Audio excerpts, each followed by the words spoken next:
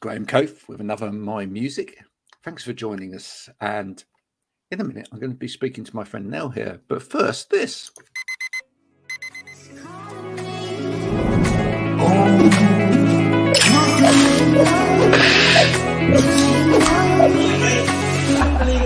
I need to get going, Mel. See you later.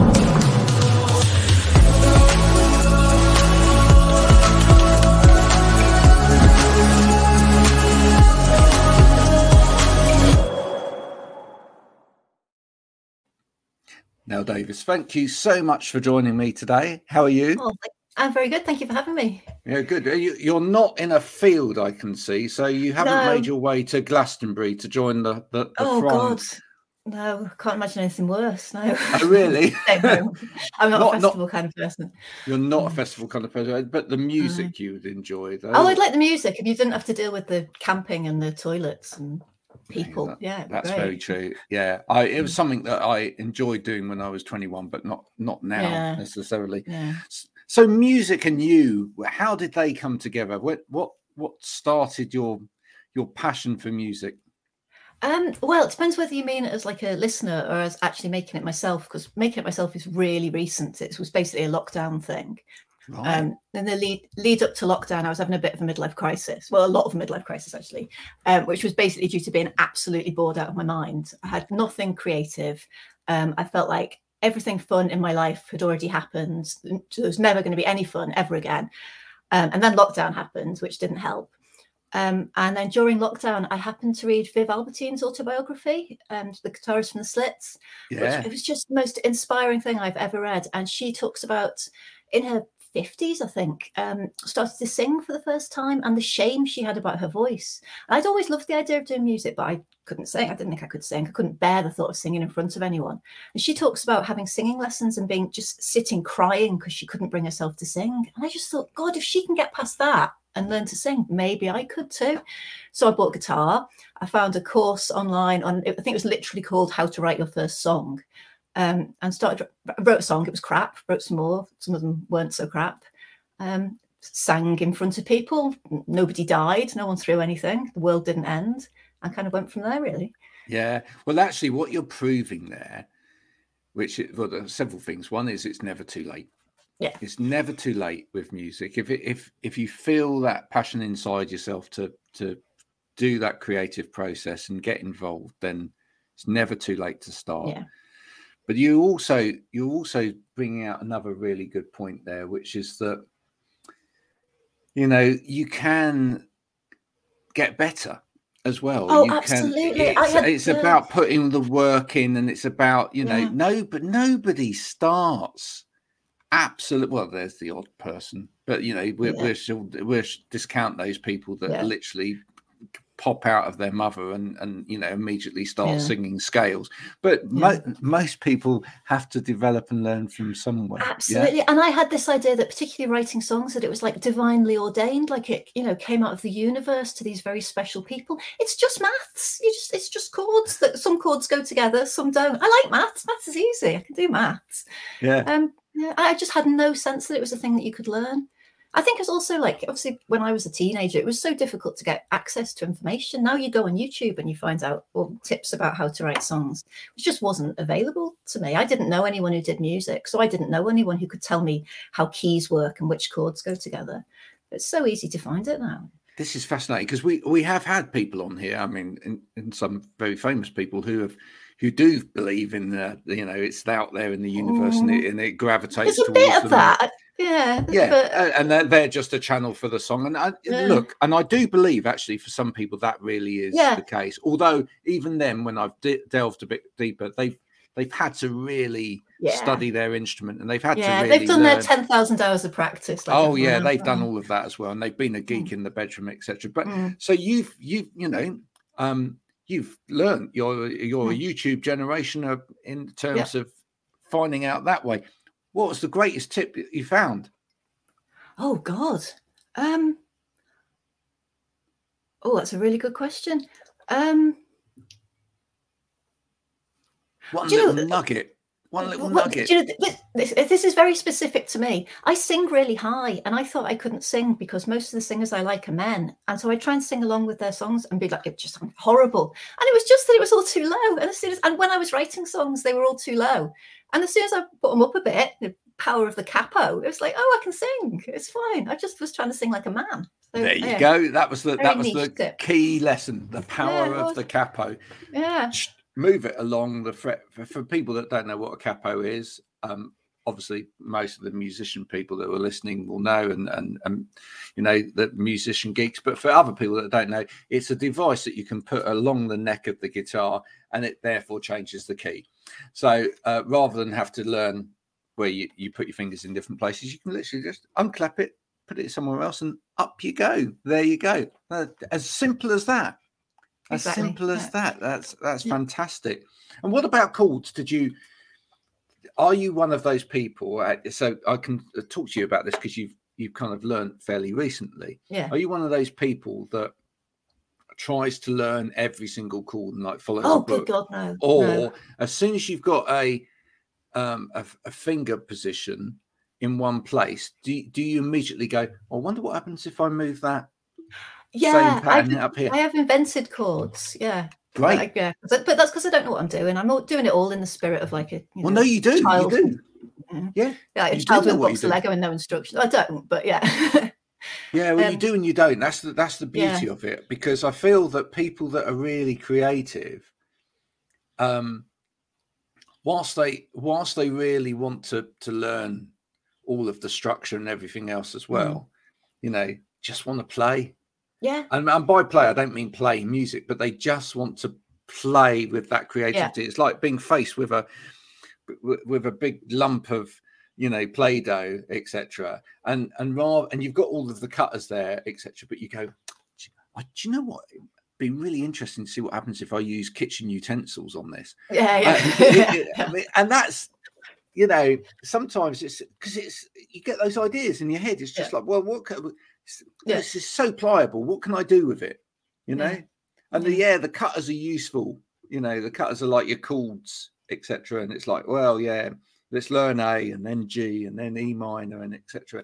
But you know, sometimes if it's like, let's see what happens if I just put my fingers here. Oh, that sounds good. Yeah, that's great. Well, you know, I've just got my finger in the wrong place. I quite like the way it sounds. That's quite a common occurrence. Absolutely. Now, you did mention, you say, are you asking about how I got into music in terms of writing it? And that's recently, but you know, it's a different story in terms of listening. When did you first listen to music, or when's your first memories? Do you know, my very, very first memory actually is musical, and it's of watching some kids in the park singing Brown Girl in the Ring when I was coming up on 2, which is so random. Yeah. But I guess when I was like, so my favorite band of all time is Manic Street Preachers, and I probably got into them when I was 14, 15, and they were the world to me as a teenager. Absolutely, like, completely shaped who I am as a person. Wow. Or read all the books that Richie told me to read, watched all the films. Yeah. What was it about the Manic Street Preachers? Was it just the music, or was it the story? I mean, it was like everything. Yeah. I never had like a cool older sibling or an inspiring teacher or anything, or anyone who would tell me like, oh, you'll like this book, or you might like this film. And that's what the Manics were to me. They were like my cool older brothers, and they were so cool. They were absolutely everything to me. And Riot Girl as well was a huge thing to me. Wow. My friend wanted to start a Riot Girl band, but we were far too shy and didn't know where to begin. And you mentioned, you know, books there as well. And that's twice now you've mentioned books. And, you know, I totally agree with you as well about music books or books by musicians, autobiographical books by musicians being so motivational. I mean, it's all I read. And it took me a long time in my life to realize that that's what I should be reading, because I hated reading for ages and ages and ages. Okay. And it's because I tried to read pap. I tried to read sort of novels, you know, and with stories in and stuff. And I just couldn't get into it. I thought, why can't I can just watch the film, right? Yeah. But suddenly my world opened up because I've always loved music. My world opened up when I suddenly found these books by musicians about their life story and everything else. Right. And for me, I go along to network meetings now during the week, and everybody else is holding up, 1,000 ways to do business or whatever. And I always go along with a autobiography by a musician. I say, you'll learn more from this book about business and life than you will in any other book like that. Do you agree? Yeah, I guess so. Yeah, I don't read books nearly as much as I should. I've got that thing everyone seems to have now, like massively short attention span. But yeah, definitely, yeah. And books just by creative, interesting people, you're just going to learn so much, aren't you? Well, exactly. I mean, and the other thing is, you read those kind of business type books, their lives are so dull. I mean, you want a bit of you want a bit of action in there, and typically, famous musicians have had a bit of action along the way as well. Getting locked up in jail here, or being, starved here, or getting burnt on set of a video over here. It's interesting. It's interesting stuff along the way. Yeah. So, what are you writing songs about? What are you feeling you got to get out there? Well, I think it's really interesting when you start writing songs, because then you look back at what you've written songs about and you learn so much about yourself. So I just realized loads of the songs I've written recently, I do think I've got like a slightly different perspective on life to a lot of people who write songs, probably because I'm older. And I've written loads of songs recently that are about my tendency to overthink everything and overanalyze everything.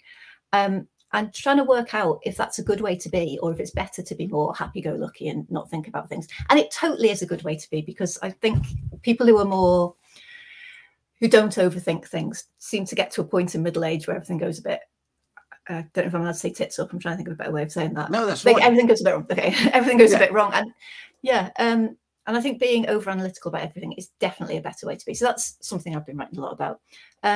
When I first started writing songs, I kept writing songs about my kids, because I just thought there's no rock songs about parenting. That's really weird. It's like a huge gap, like a taboo subject, human experience that people are not looking at. So I wrote one about my guilt at everything I got wrong when the kids were little that I can't undo, and one about my daughter's teen angst and not being able to help her. They weren't very good songs. It was when I was just learning. But I sort of want to write songs about things that are a bit different. I think that's fantastic, and there's a massive audience out there for that as well, because there's loads of us with lots of kids. Yeah, I've got 5 of my own. One of them's now working for me. He's upstairs. He's going to edit this later. But it's I mean, it gets to a point, especially these days. I mean, I've followed music and the charts for ever and a day, and I'll be completely honest now, I'm beginning to struggle with following what's popular in certain instances now. I mean, if it's the likes of Ed Sheeran, who I went to see in concert the other day, was absolutely brilliant, and young people like Harry Styles, I get it. I think they're writing great pop songs. I think that that's fine. But all of this kind of no decrying that. I'm sure a lot of people love it, but it just doesn't resonate with me. I'm just not. The lyrics like, I grabbed a chicken leg on the way out. It's like.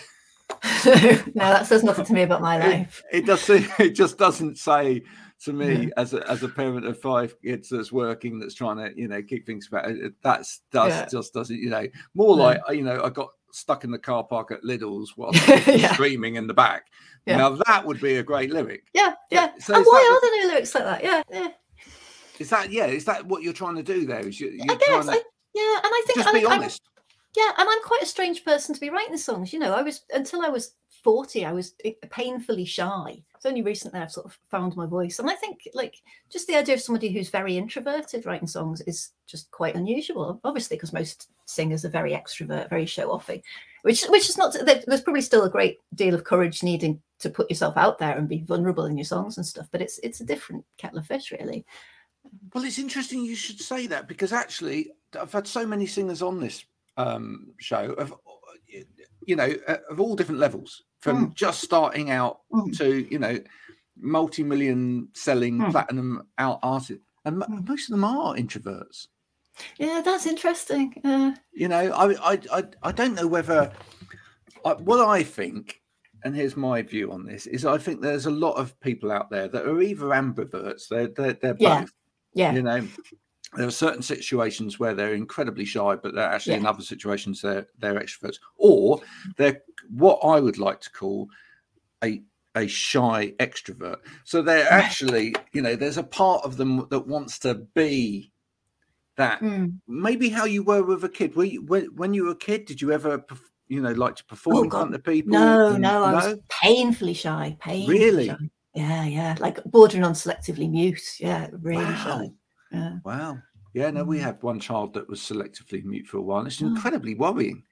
But there's an element with him actually where, you know, he's starting to do amateur dramatics at the moment, etc. And actually, when he's up on stage, he's comes out of himself. Yeah, I can see that's different, isn't it? Yeah. Is there something about playing a role, being behind a mask? I'm sure there is. Yeah, definitely. I mean, I've never really performed live. I've done like online open mics, which is not the same thing as being in a room full of people. But I was sort of thinking about, okay, if I was going to perform live, what would I do? I'd wear sunglasses, definitely. Like, so I don't have to look at anyone. I can totally see that if you can separate yourself off from people in some way and play a role. Back to the old Manic Street Preachers things there. You know, the sunglasses, you know, maybe sort of some flowers. Really dress yourself up and become someone different for the occasion. Yeah, it's performance art then, isn't it? Yeah. It is performance art. Yeah. Now you've I saw in your bio you've managed to get on BBC Introducing. How was that? How did they find you? I just they have a website where you can just upload stuff, and they picked one of my songs. Just as simple as that. It's so funny. It's so bizarre hearing yourself on the BBC. I was so excited, and then when it actually came on, I literally had to throw my headphones off. I ran away, fell down the stairs, ended up pacing backwards and forwards across the kitchen. I couldn't listen to it. It was too much. But for someone that, you know, possibly months before was in a place where it's like, no one's going to want to listen to me. I don't even think I can sing. I can't play, etc. To suddenly then be from there to, you know, being played on the BBC. I mean, it was awesome. What a transformation! Isn't that great? Yeah. I mean, what? And then, then the imposter syndrome kicks in. Does it? Which I'm trying not to be. Oh yeah, no, it's terrible. I have really fight the urge to be self-deprecating because I know how irritating it is. I don't think it's cute when other people do it. So I try not to. Like, Jesus. What do you just so we know what do you do outside of music now? I do bits and pieces of writing. My background, I worked in magazines in my youth, and now I do sort of bits of copywriting. Nothing interesting at all. Nothing interesting. Nothing vaguely interesting. Well, but there you go. Maybe one day, you know, as you pursue this, maybe one day, what one of the things that you can do is you can encourage other people and get paid for that.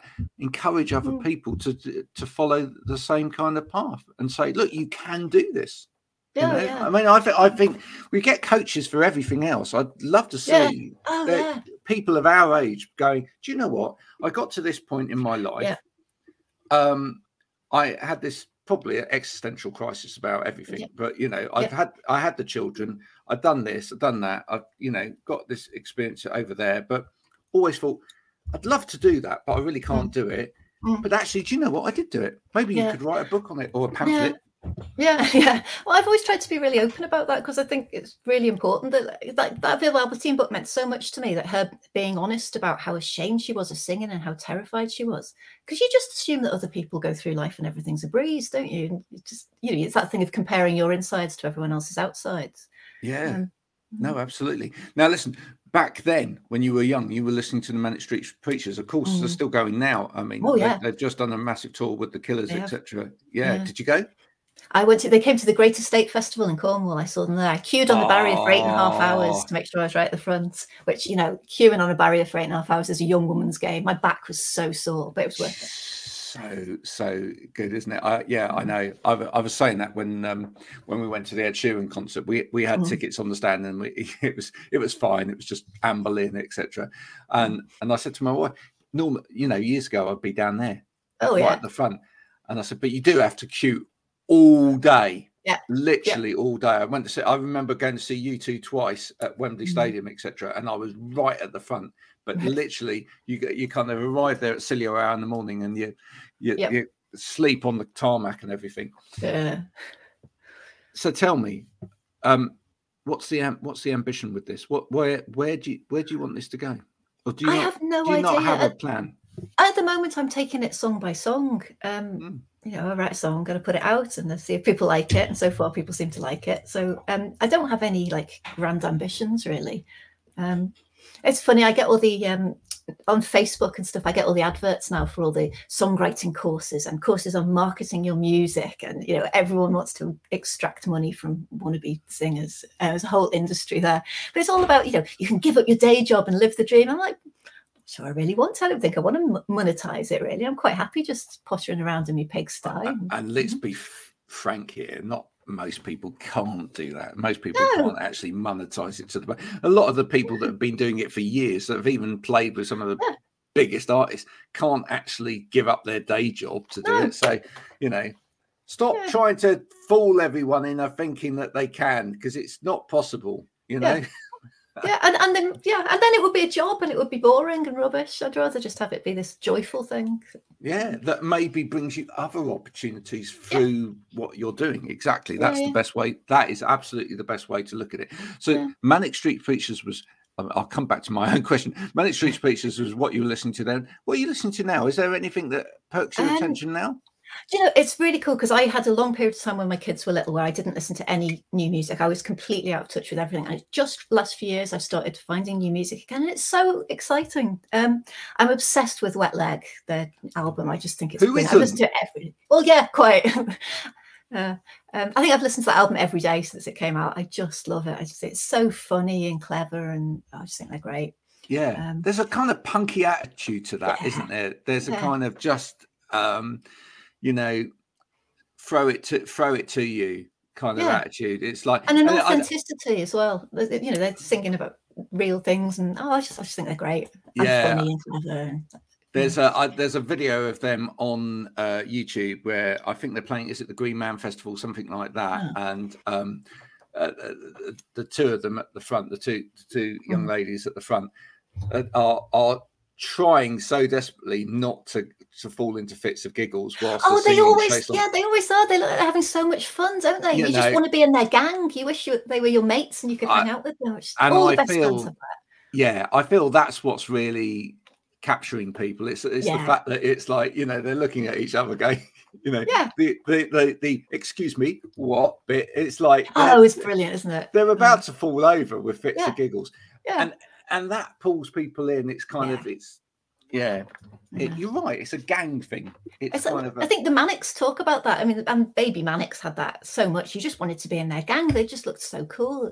Yeah. I think all the best bands have that. Very, very definitely. Absolutely. If you could work with someone, here's a great question, which I often end with. If you could work with anybody, alive or dead, in music, who would it be and why? That's really hard because most of the people I admire, I'd be far too shy and far too intimidated to work with, and it would be horrible. But we'll ask them anyway. Yeah. If I can have a personality transplant and be really confident. I don't know. I mean, I feel compelled to say the Manics because they're my favourite band. But I met James Dean Bradfield once and I could barely remember how to speak English. It's like, awful. Just giggling. I was just communicating through the power of giggling. I love that. So bad. That's great. Because I had nothing to say to him. Because what are you going to say? Oh, I really like your music. I've been a big fan for 30 years. Well, that will do. You know, I mean, that's good. That's a good starting point. Yeah. But anyone else? Who else do I like? Any female artists? Yeah. Oh, I really love Helen Love. She's been a big inspiration to me. I went to see her last week in London. It was everything I hoped it would be. It's just really fun. Really what is it about Helen and her music that? It's very unpretentious. It's very funny. Very relatable. I think I found her quite inspiring as well because it does sound like she sort of made it all herself in her back bedroom, which is kind of what I'm doing. Yeah. And I like that she's like. I love her Ramones obsession. I love that she's really open about the things that she's obsessed with and the things that she loves. I just think that's great. Yeah. Well, maybe there you go. But there's a song for you. I love the Manic Street Preachers. I think you could. Oh, I might have already written that, but maybe it might never see the light of day though. Oh, really? Oh. So it's like a real fangirl thing. Oh yeah, I've written so many songs that are never seeing the light of day, but yeah, that's one of them. Well, that's great. Yeah, but that's lovely as well, isn't it? I mean, you've got those songs for you and your family. Yeah. Just I'm playing this just for you. Nobody else is anyone else is going to hear it. Yeah. Well, after my death, maybe someone will find my laptop and they can be released or something. Yeah. And listen, I think, Nell, it's been a pleasure meeting you, and I think. Although you don't possibly believe it, I think you've got a great sense of humour, and I think you come across really well. Oh, thank you. I think I fooled you. Yeah, you fooled me and everybody else. But so excellent. I think you've got something to offer the world, even beyond the music. And I do think it is this.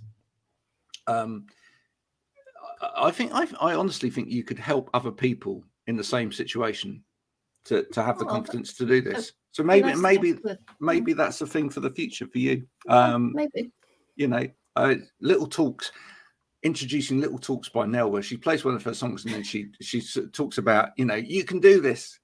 Oh, you definitely can do this. If I can do it, anyone can. Yeah. That's actually a really nice idea.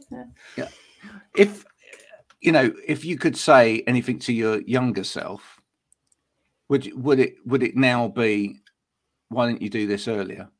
I've thought about that a lot, and I think if I tried to do this earlier, it would have been rubbish because I wouldn't have known enough about what it was I wanted to say. I wish I'd known when I was younger that I could do something like this, and not that people wouldn't be negative about it, because some people have been really negative about it, but that I wouldn't care. I'm really surprised how little I've cared about negative reactions. Like, it doesn't really matter if people are negative, and most people are just not that interested. You might as well do what you like because most people don't care.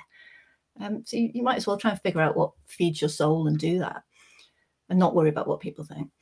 Well, that's absolutely perfect thing to end on. Now, you've absolutely nailed it. People out there, stop caring quite so much. I think it's unless you like murdering people or something like that, you should care what people think about that. But just making silly records, clearly not. But I think it is one thing that most people have learnt during the pandemic, and if we've learnt anything and we take things forward, it's like life is too short. Seize the day, carpe diem, and all that. Get out there, and if you feel that you want to do these things, do these things, and don't care if people laugh at you. Because it at the end of the day, you do it for you first. Absolutely, yeah. And there always will be, if it's authentic, there will always be a group of people that appreciate it for what it is. Yeah. You can't please all the people all the time. Absolutely, yeah. Some people watch this show and absolutely love it. Other people leave little comments like, that was the worst interview I've ever seen. Oh, really? And they watched it. They not got anything else to watch on the entire internet. Well, no, I'll tell you what it is very quickly before we go. It's some people have their own perception before an interview starts. When you get a certain guest on, they have their own perception of what they would want you to ask a guest. Oh, I see. Okay. Right. You've not done it exactly how they would do it. Oh, I've had things where, like, I had Colin Moulding on who was the bass player and one of the writers in XTC. Brilliant guy. Yeah. And I had one guy slate me on YouTube who was like, well, that was rubbish, that interview, because what I wanted was technical information about what equipment you uses and why. And I just responded back, yeah, that's fine, mate. Happy, thanks for the lovely feedback. But I said, that to me, that's dull as dishwater. I don't really want to know that. I wanted to. It's a different interview, isn't it? It's a different interview. If you go and find someone else that will do that, or do that interview yourself. If that's what you want, there you go. Go and do that interview yourself. I was more interested in the man behind the music rather than, whether he uses a DT10 or and what and does he have his fader at 6. I really, couldn't be bothered with that. I just wanted to know why they wrote the songs that they wrote and why they were so interesting as people. There we go. Thanks for joining us. Now, if people want to listen to your music now, where do they find it? It's available on all streaming services, or you can go to my website, which is nelldavies.com, and sign up for my newsletter. And so simple. So simple. Couldn't be simple. No excuse not to listen. I'm basically everywhere. You can't avoid me. Now we're going to start promoting these very soon. And in order to promote them, we just need to get a little sound clip from yourself, right? Okay. We're asking a whole load of the famous people that have been on before as well to do a similar thing, so that we can collate them all together. There's a little trend going on a certain platform called TikTok at the moment. Never heard of it. Oh God, no. Yeah, I know. Stay away from that. So it's kind of children's toys area, but but what we're going to do the similar thing, right? So I'll give you a second to think about this. What you've got to do is you've got to introduce yourself as a band or an artist, but not with your name, and then come up with a random title for your new song as well. So that your name is random, and also the title of your new song is random. So you can be as creative as possible. It could be something like, "Hi, yeah, we're the Orange Buckets of Doom, and this is our new single, A Light That Never Comes On." Right. Okay. All right. Right. Okay. But that's actually quite easy, because I'm obsessed with coming up with band names, and I've got a post-it note right in front of me with my favourite band names. Okay. Here we go. So before we leave Nell today, here she is as someone else. Hi, I'm Boiled by Bees, and this is my new song, Pigeon Suicides. Sorry, we lost a bit of audio there at the end. No. So just do it one more time. Okay. Hi, I'm Boiled by Bees, and this is my new song, Pigeon Suicides. Yay! That's fantastic. We're going to clip that out, put it along with everybody else's, cool. and we'll have a whole load of BBC. I just thought my post-it notes finally came in useful. I've been saving them up for ages. BBC introducing are going to have a field there. They're going to get so confused because they're going to think there's a whole load more new artists out there that they want to introduce. There we go. New alter ego. Nell, thanks so much for joining me today. Thank you very much. And look out for Nell across the interweb and download and listen to her music. Bye for now. Thank you very much. Bye-bye. Bye.